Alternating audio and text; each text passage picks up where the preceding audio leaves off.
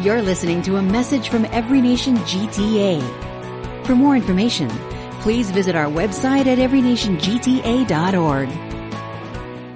Alrighty, well, welcome everyone. If you don't know who I am, is Richard, and it's great to be with you. And just like we've had welcome from all over Canada, I can't help thinking, be part of this Every Nation family and the time zone changes that our brothers and sisters and friends in Australia and Asia and Middle East and Africa and Europe, they've all been doing what we've been doing, and it's our turn, Canada, North America.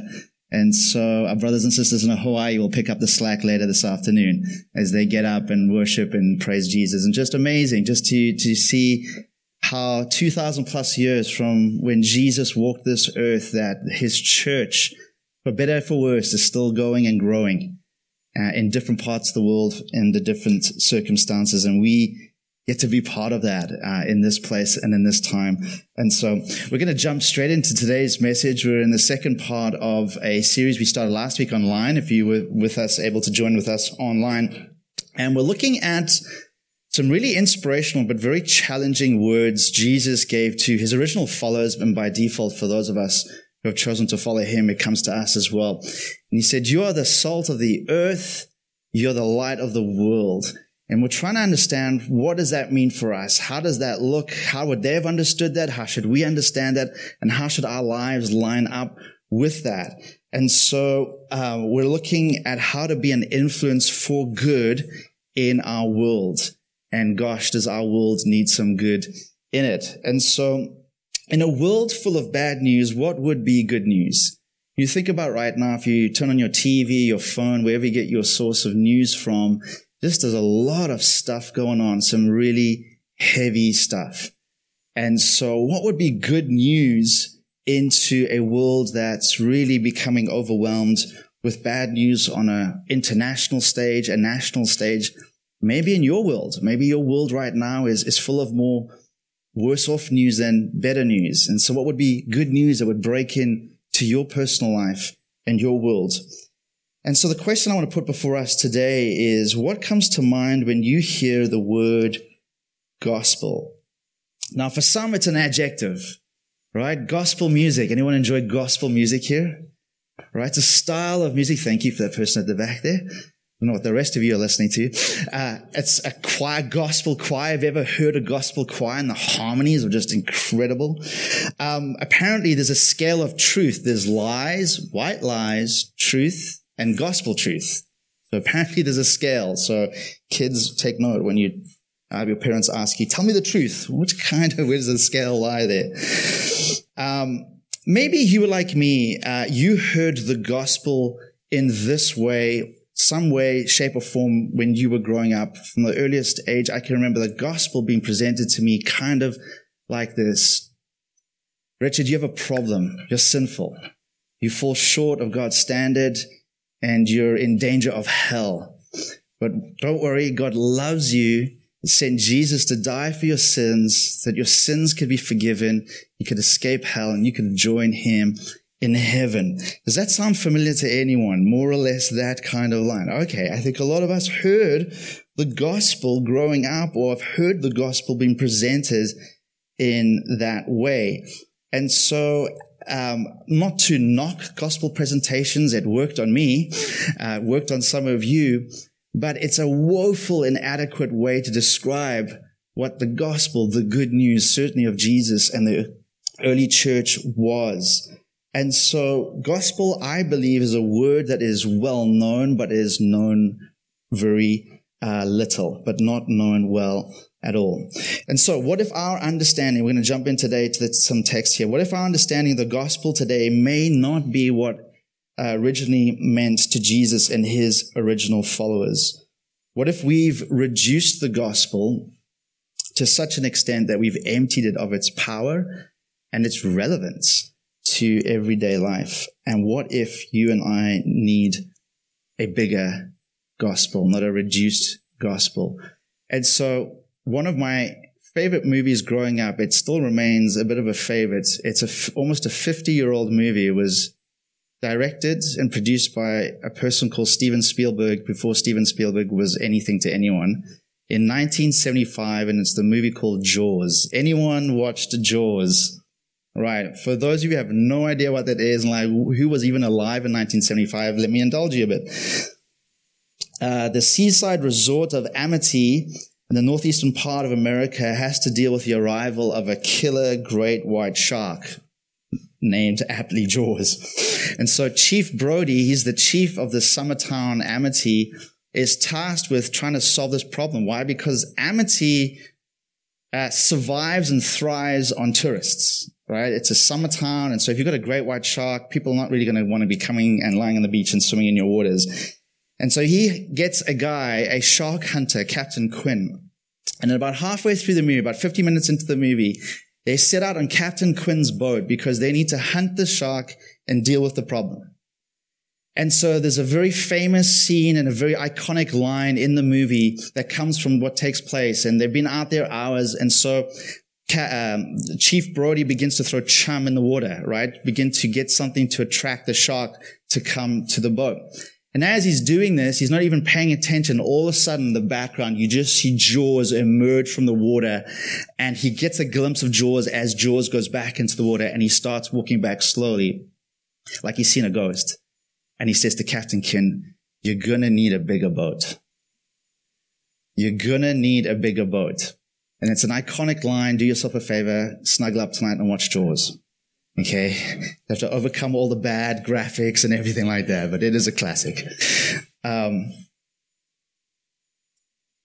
Chief Brody, when he saw the magnitude of the problem, he realized that it was inadequate, what they had come out with. When you and I look at the world, when you look at your world, when you look at your life, when I talk with young people today and they come to university or college campus and there's so many different ideas being thrown at them and their faith gets challenged and exposed for the first time, I think the word to that Western church is you're going to need a bigger gospel. You're going to need a gospel that's way bigger than maybe the reduced gospel you heard growing up. And the great news is that we have a massive gospel. So gospel literally just means good news, right? It's an announcement of good news like, hey, everyone got an extra hour of sleep today. That's good news. Hopefully you took advantage of that. And so for us to get a more robust, a more fuller understanding of this gospel, we're going to look at 3 gospels today from Scripture. We're going to look at the gospel of the early church, what they believed was the gospel. We're going to look at the gospel of Jesus. You know, Jesus preached the gospel. And then we're going to look at a gospel 700 years earlier than Jesus from the book of Isaiah. And we're going to try to figure out what it is that this is all telling us about the good news for our lives today, here and now. So let's quickly look. I'm going to summarize a classic passage from Paul the Apostle. He's speaking to the Corinthian church. And he says it like this. Now, brothers and sisters, I want to remind you of the gospel, the good news I preached to you, which you received and on which you have taken your stand. By the gospel you are saved. For what I received, I passed on to you as of first importance, that Christ died for our sins according to the Scriptures, that he was buried, that he was raised on the 3rd day according to the Scriptures, and that he appeared to Peter and then to the 12. Whether then it is I or they, this is what we preach, and this is what you believed. And so there's common consensus that this was the essential gospel message that not just Paul, but a lot of the early disciples preached and believed throughout the first century and got a lot of people following Jesus. And he boils it down and says it like this. And it's very different from the reduced gospel that I heard. There's no mention of heaven. There's no mention of hell. There's no kind of mention of just it's your personal relationship of Jesus. It seems to be very much about Jesus and a significant weekend in the life of Jesus. So Easter weekend, the death and the resurrection, but then also his appearance to the earliest disciples. And so for the earliest Christians, the good news was centered around the cross. It was a gospel of salvation. This is the means by which you're saved through this act of Jesus Christ. And it became the core message of salvation throughout the known world at that time. And this is what probably most of us associate when we come back to that question, what do you think of when you hear the gospel? You probably go to something of the cross. God loves us. He demonstrated for us. He died. We sang about it this morning, and that's beautiful. And there's nothing wrong with that. That's what they're preaching here. But their good news of the cross was understood in a greater context that I think sometimes we may miss out on. And by understanding that context, they grab so much more richness from what that event actually meant, not just for them, but the entire world. And so when Paul the Apostle says, according to the scriptures, it's shorthand for saying the bigger context, or what we talked about last week, the grand story. There's a bigger story going on that scripture's telling. And it's in that context that we're to understand what the good news of Jesus is then, and then obviously the implications for us now. And if you weren't with us last week, we basically summarized a very complex story, the long story of Scripture, 66 books, a lot of chapters, a lot of verses, a lot of stuff going on there, written by different authors, different scenes, different times of history. And we basically said, but it's telling one really coherent, compelling story. And we broke it down like a drama. Like there's a beginning, there's an end, and there's a conflict and a resolution in between. And we looked and we said if Scripture was like a drama, we could break it down in 7 acts. And we looked at the 7 acts. We looked at creation and fall and Israel's story, and Christ comes on the scene, and then the church, and then what we're looking towards is judgment, and then new creation. And so in the words of Paul, what he's saying is this is the gospel of salvation. The gospel of the cross is as a result of the story of Jesus. And the story of Jesus finds its resolution in the story of Israel, which finds its resolution in this grand story that God's been about ever since He created the world. And it's not just the story of God, it's actually the story of you and I. It's the story of our world. It answers the fundamental questions of our hearts, of collectively society's hearts. Where do we come from? What's our purpose? What value do we have as human beings? What differentiates us from animals? What's wrong with this world? What will fix it? And gosh, where is the future heading? And so the story of Scripture, I believe, presents very compelling and coherent answers to those questions. And so the good news, the gospel, intersects God's story with your story. That's the great thing about it, is even in the bigness of the story, God has you and I in mind. And so that was the gospel of the early church. We could say it's the gospel of the cross. It's good news about the cross. There's something about what Jesus did on that cross that's so significant. It literally changed the world upside down in their time and is still doing it today. But they understood the gospel of the cross in its context. And it's in the context of Israel's story. And so I want to go back, way back before we hear about Jesus' gospel. He's going to kind of bring this all together for us, hopefully. And we're going to hear the gospel from Isaiah, and it's in chapter 52. And he says, now to give you the context of this verse, so maybe don't put the verse up because everyone's going to be looking at that. Here's the context of this verse, right? In the nation of Israel, they were taken captivity into exile by one of the dominant empires of that time, a ruthless empire called the Babylonian Empire. Now, to feel the significance of this, it would be like people coming into your home, taking you, your family, and marching you off to a foreign land to give you different names, different food, different culture, different gods, re-educate you, re-educate your sons and your daughters, tell you your God is dead, it doesn't exist, we've sacked the temple, he no longer exists, now come and worship here. Pretty devastating. And this is what the nation of Israel is, and they're in Babylon.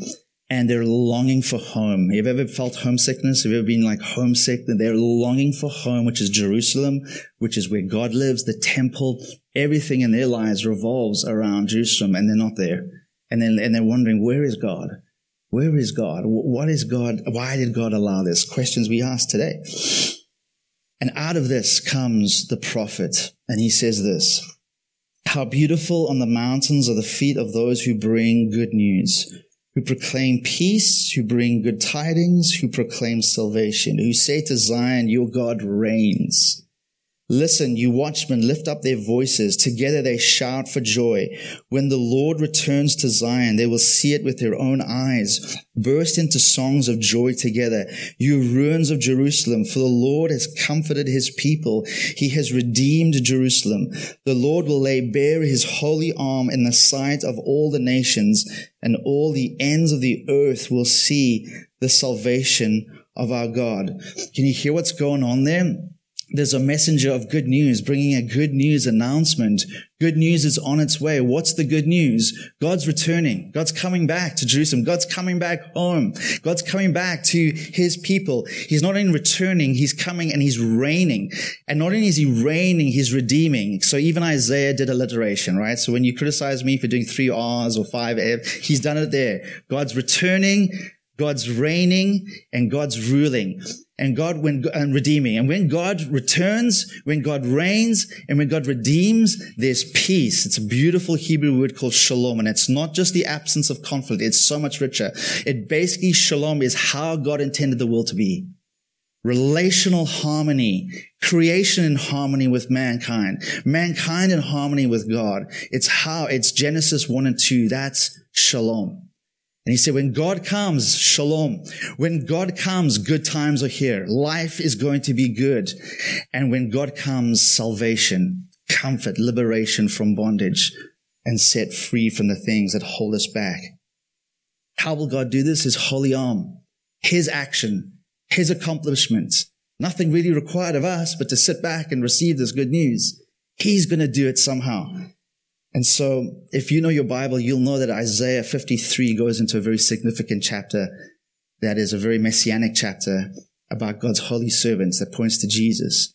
And so his holy arm is really his holy servant. He's going to do it. And so the story of Israel is they're looking forward to this holy arm, this holy servant who's going to embody this good news of peace, of good times, of salvation.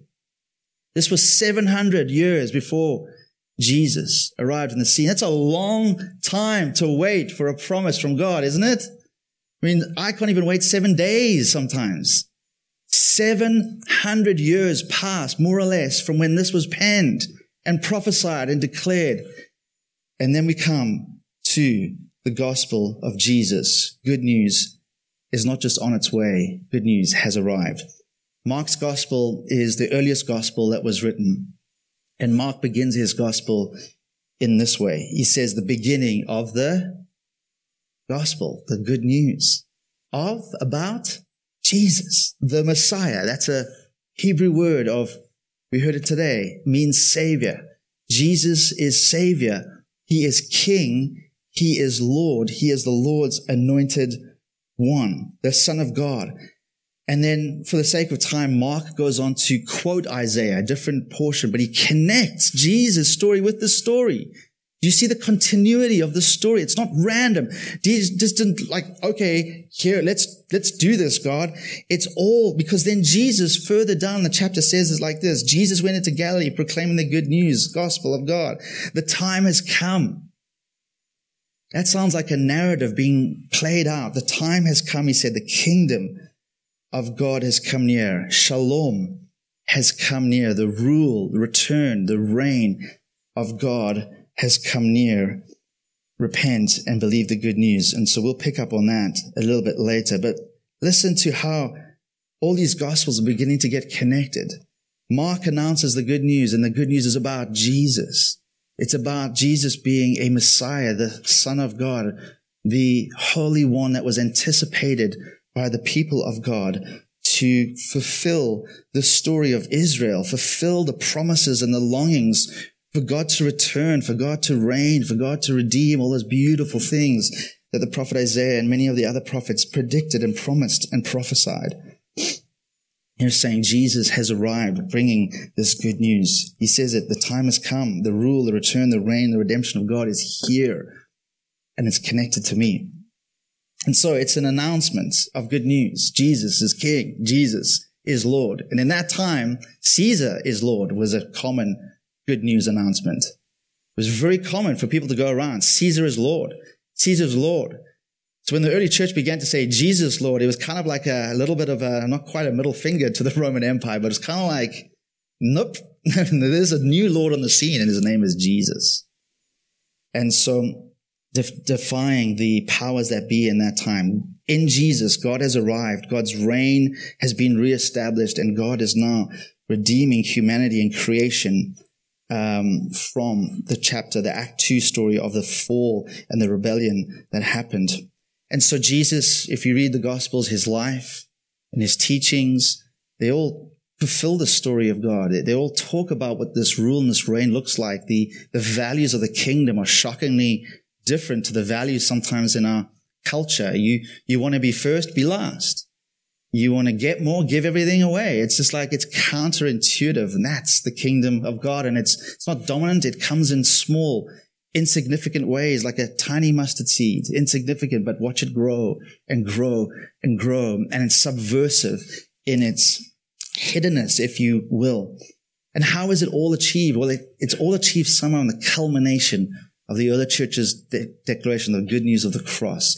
It somehow culminates in his life, his death, and his resurrection. As one author puts it, God has entered his skin-scarred creation in Jesus, delivering humanity and all his creation from sin and all its consequences, and reestablishing his faithful and loving sovereignty among humanity and all creation.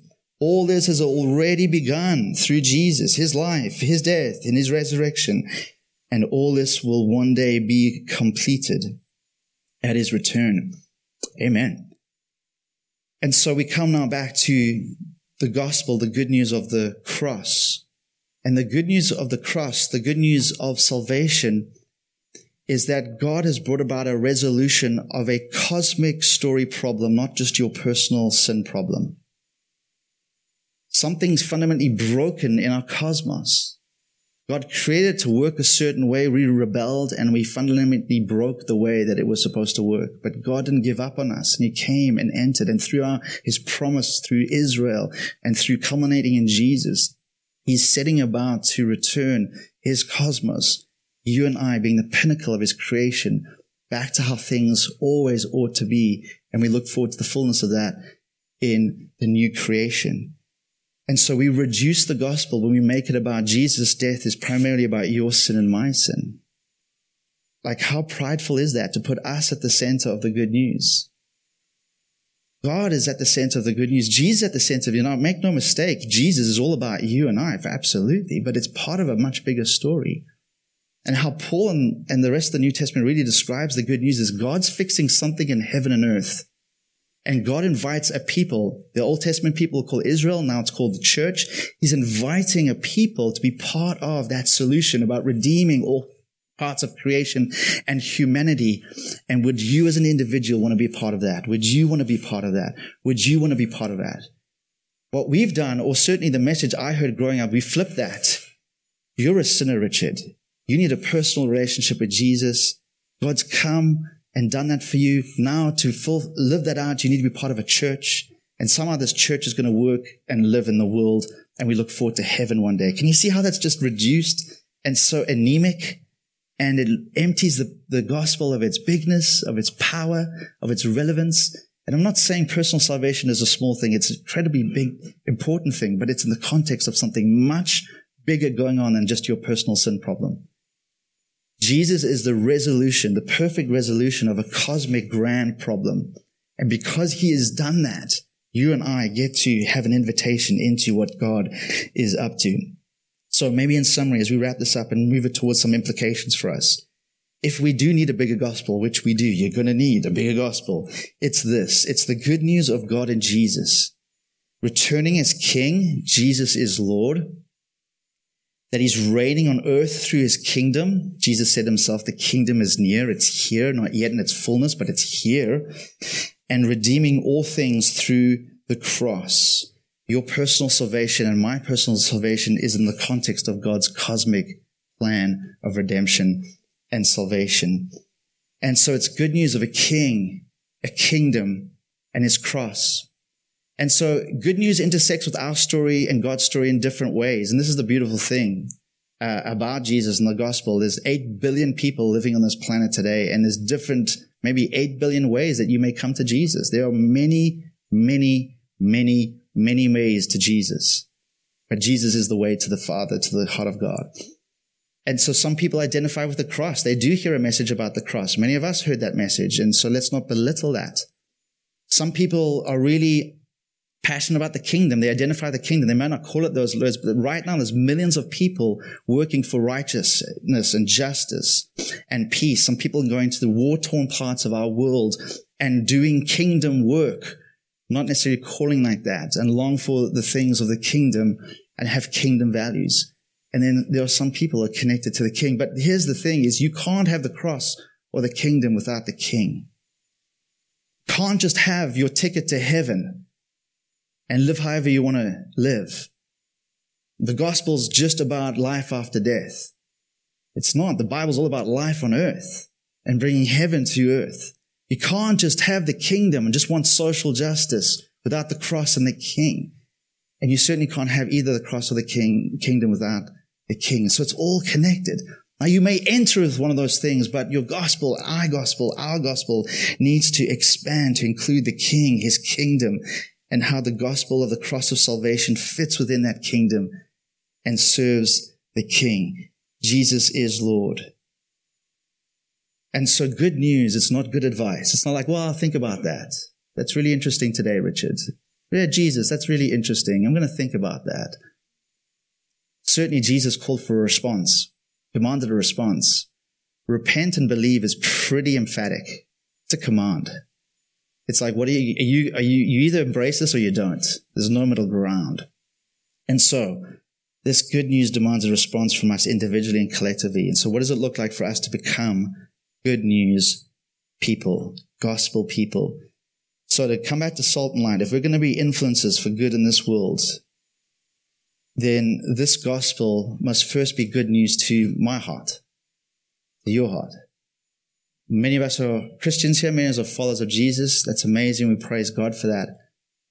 But if you had to put a temperature check on your passion of how much the good news really is good news to your heart, I wonder where it would be, like kind of lukewarm, maybe a bit cold. Maybe it's red hot. That's awesome. We need more of you red hot people. We need to get around more of us.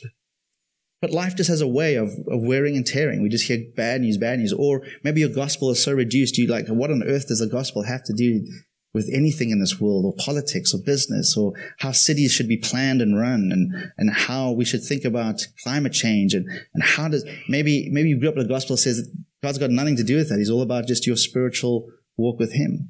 And reality is that God has everything to do about that. When you hit the ground running tomorrow at your university, your college, your workplace, God has everything to do about that.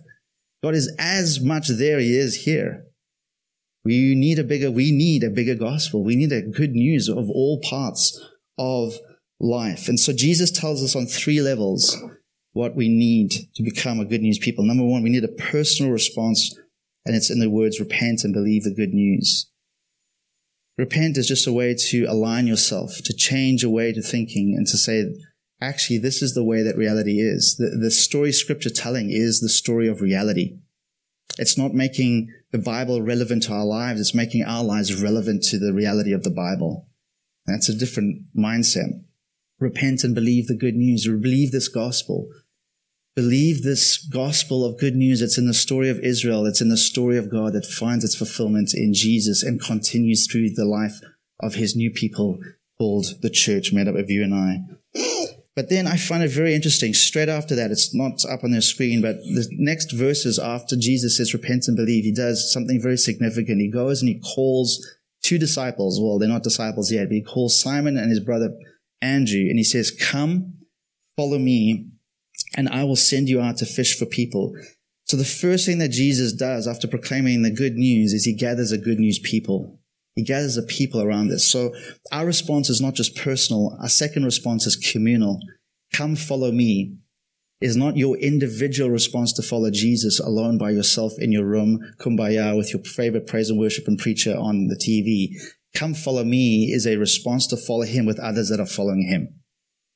It's another word for church community, spiritual family. Yes, in all its warts, its dysfunction, in all its inconvenience, and everything, Jesus says, come follow me. And by the way, if you're going to follow me, you're going to follow me with people that you might not get along with at first.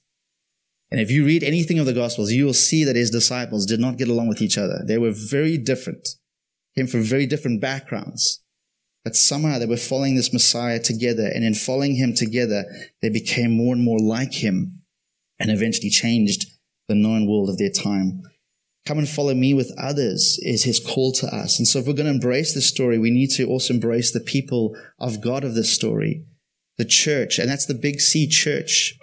We need to have a posture of humility and curiosity as we look at God's church, that you and I can learn from our Catholic brothers and sisters. We can learn from our Orthodox brothers and sisters. We can learn from the body of Christ that's in the Anglicans, the Methodists, the Baptists, the Wesleyans, the Charismatics, the Pentecostals. There's a big church out there, and we'd be foolish to cut ourselves off and think we're better than a lot of part of the body. So that's the big C church, but we also need to follow Jesus in a local community.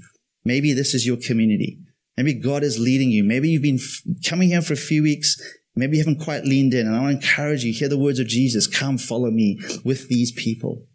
These people are not perfect, right? Get around us any length of time, you realize we're not perfect. But I do believe we have a heart to follow Jesus as best we can in this city called Toronto. That we have a heart for the city of Toronto. We believe God is doing something in this city, that he's working on the campuses, in the lives of people in this city. And we want to be a part of that. And if that's you, maybe today God is asking you to take a further step into community. Then lastly, there's an outward look that God calls us into. If we're going to be good news people, there's a missional component. Jesus said to Andrew and to Simon, and by default to all followers of Jesus, come and follow me, and then I'm going to do something. I will send you out. They were fishermen, so you use it in their language. I'm going to send you out to fish for people.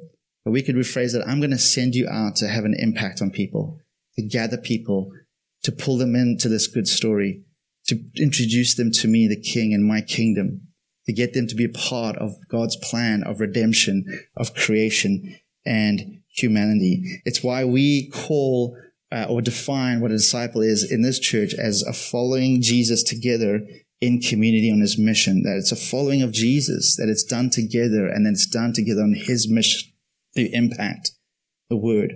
And so we're going to go into a time of communion. And so for some of you here, maybe one or two for you, you've never heard the gospel, the good news of Jesus maybe presented in this way. And maybe your response today is for the very first time to repent and to trust in Jesus. And here's the great thing. You do not need to know much more than that. There was a thief dying next to Jesus, and all he knew is there's something about this guy next to me that's different. And can I be with you? And Jesus turned to him, surely you're going to be with me in paradise today. And so we don't need to have a lot of knowledge to be able to turn and trust. We just need to say, God, I trust you. I don't fully understand it, but that's the rest of your life, to figure that out and work it out in community with people.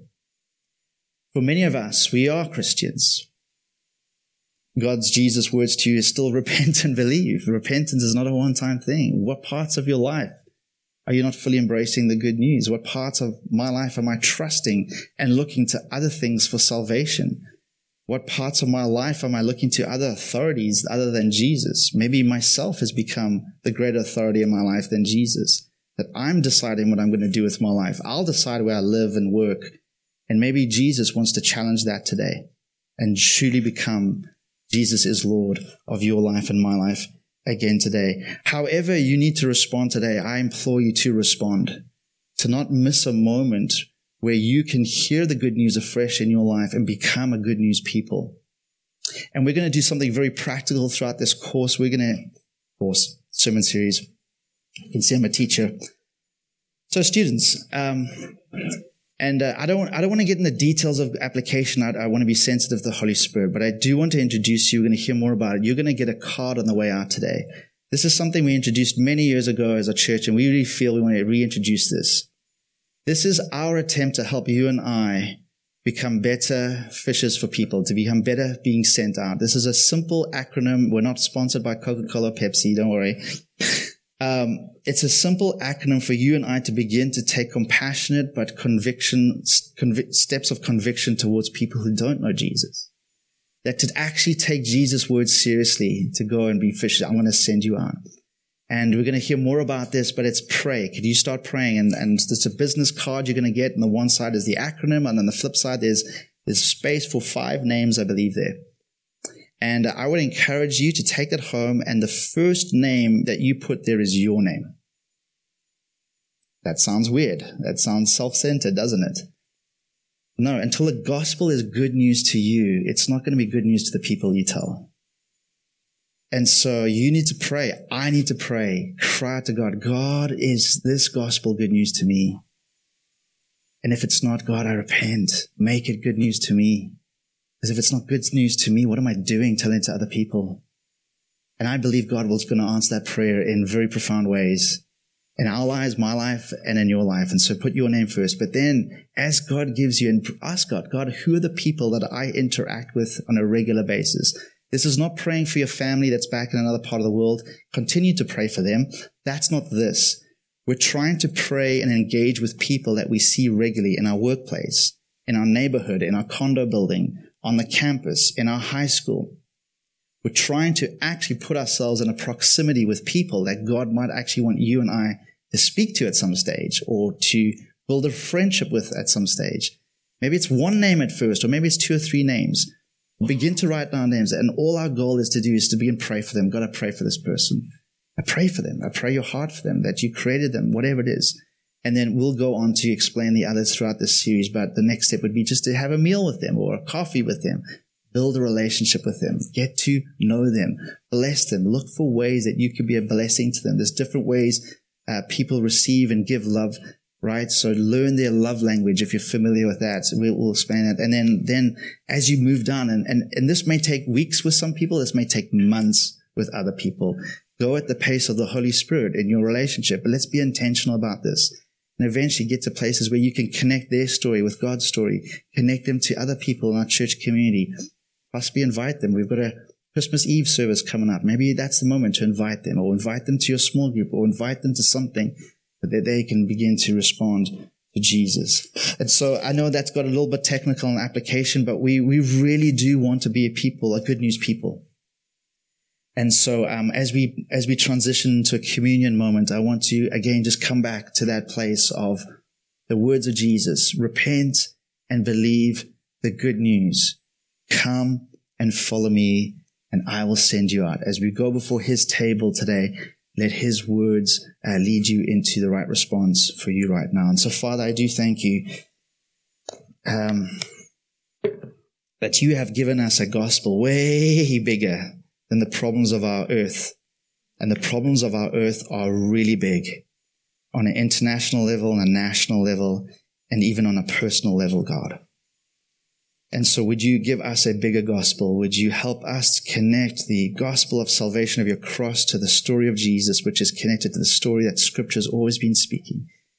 And may we join this King and his kingdom and become a good news people sent out to the people that you love so dearly around us. We ask this in your name and by your Spirit and by your power. You've been listening to a message from Every Nation GTA. Thanks for joining us. For more information, visit our website at everynationgta.org.